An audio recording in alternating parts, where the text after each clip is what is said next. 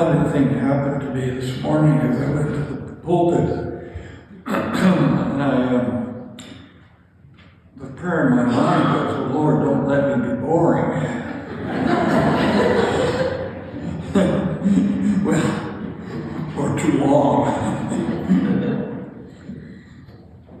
Oh God, give us such an awareness of ourselves that we might know how to be the servants of others. Take our minds and think for them, our hands and work through them, and center our hearts in your abiding love. Through Christ our Lord. Amen.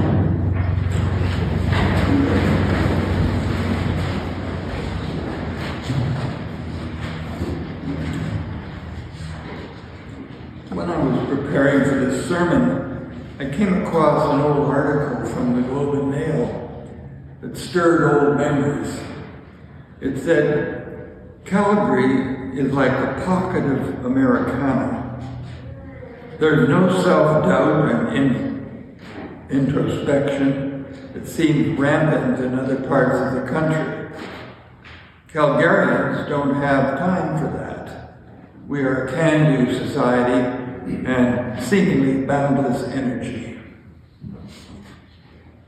Well, when I arrived in Calgary in the fall of 1977, I keep getting that mixed up because I'm in the process of denial of my age.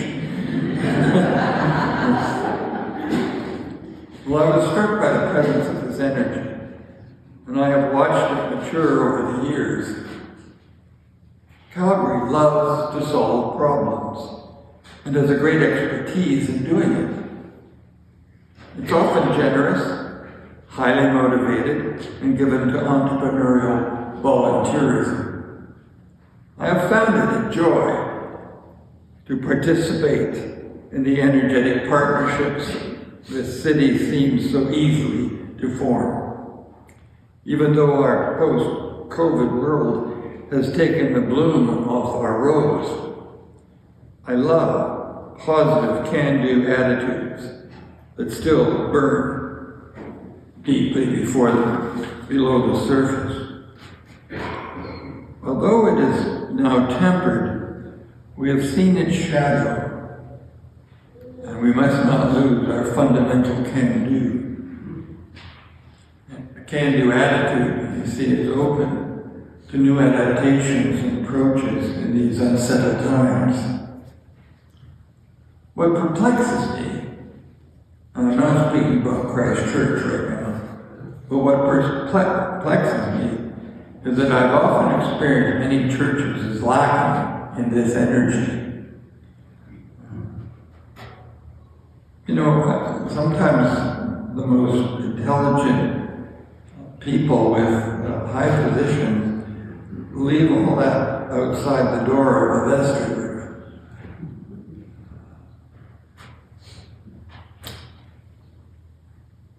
Our faith tradition, on the other hand, invites us to see our life from a transcendent perspective that brings wisdom and spirit to what we do and who we are as creatures of the human city.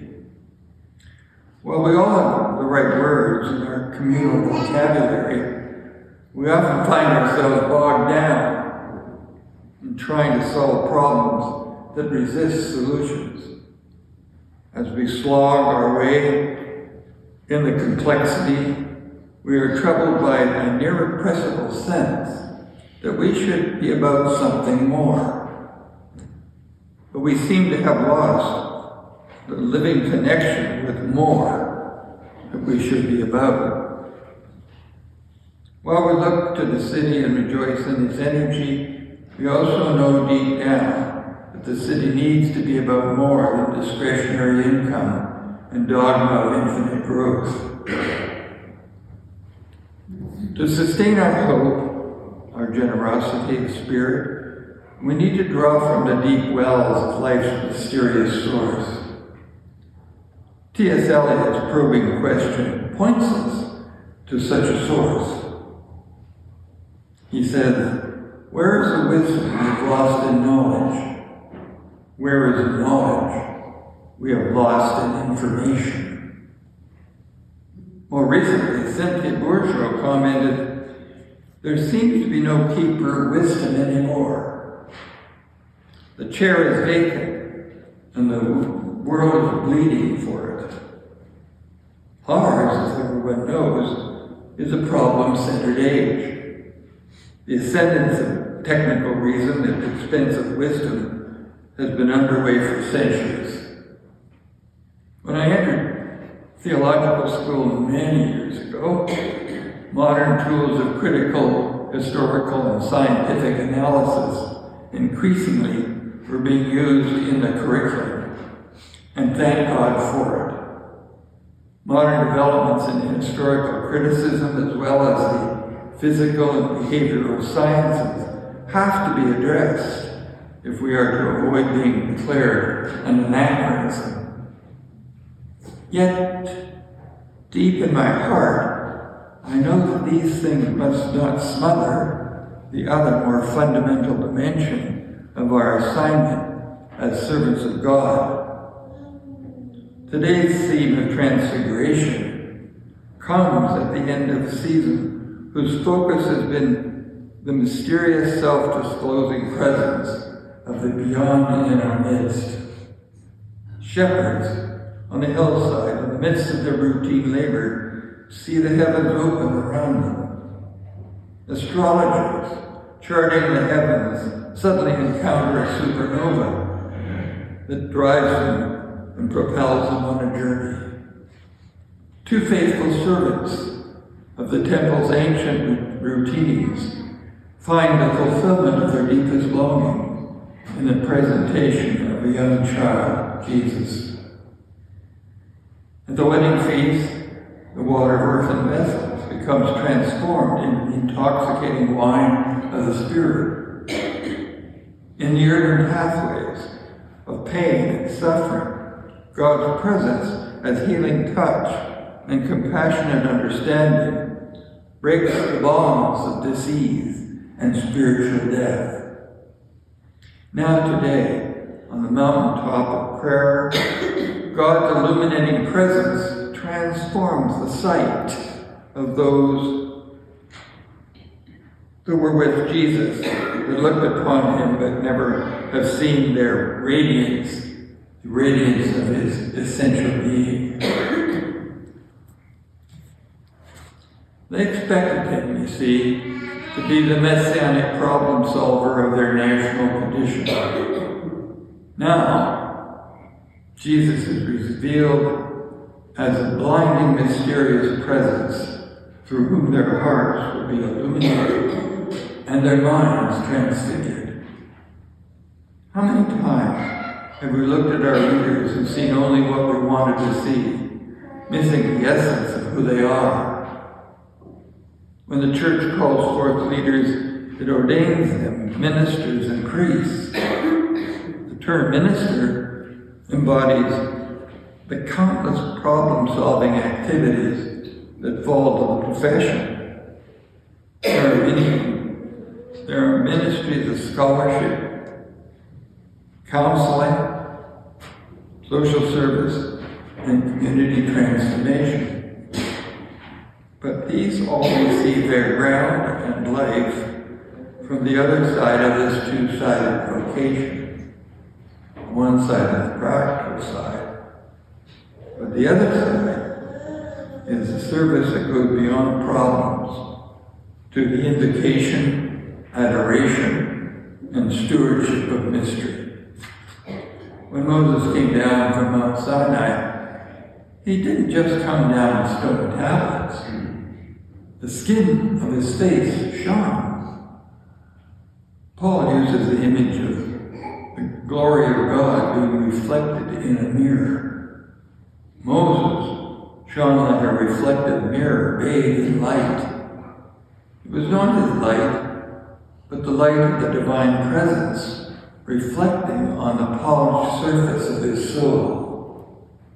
The covenant he delivered was not a legalistic, punitive document, although in the hands of the unwise, it would soon become that.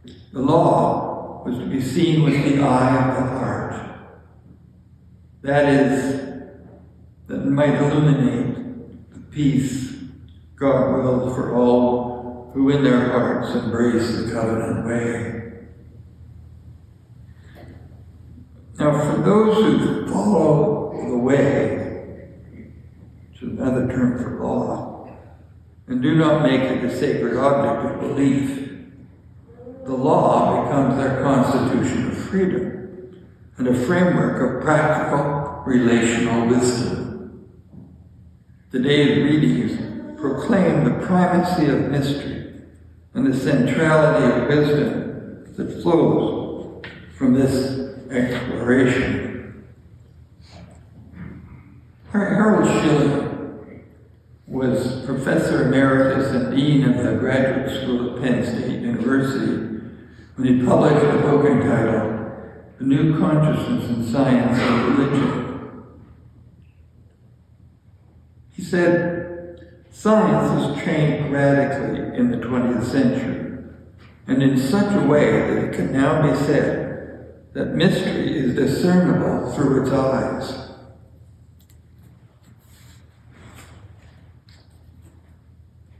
This seeing is the liberation of the true self. Our constituent powers, reason, feeling, will, now become grounded in the wise perceptions of the liberated heart. Our problem-solving faculties are then centered in the knowledge of that mystery in which all problems are embedded.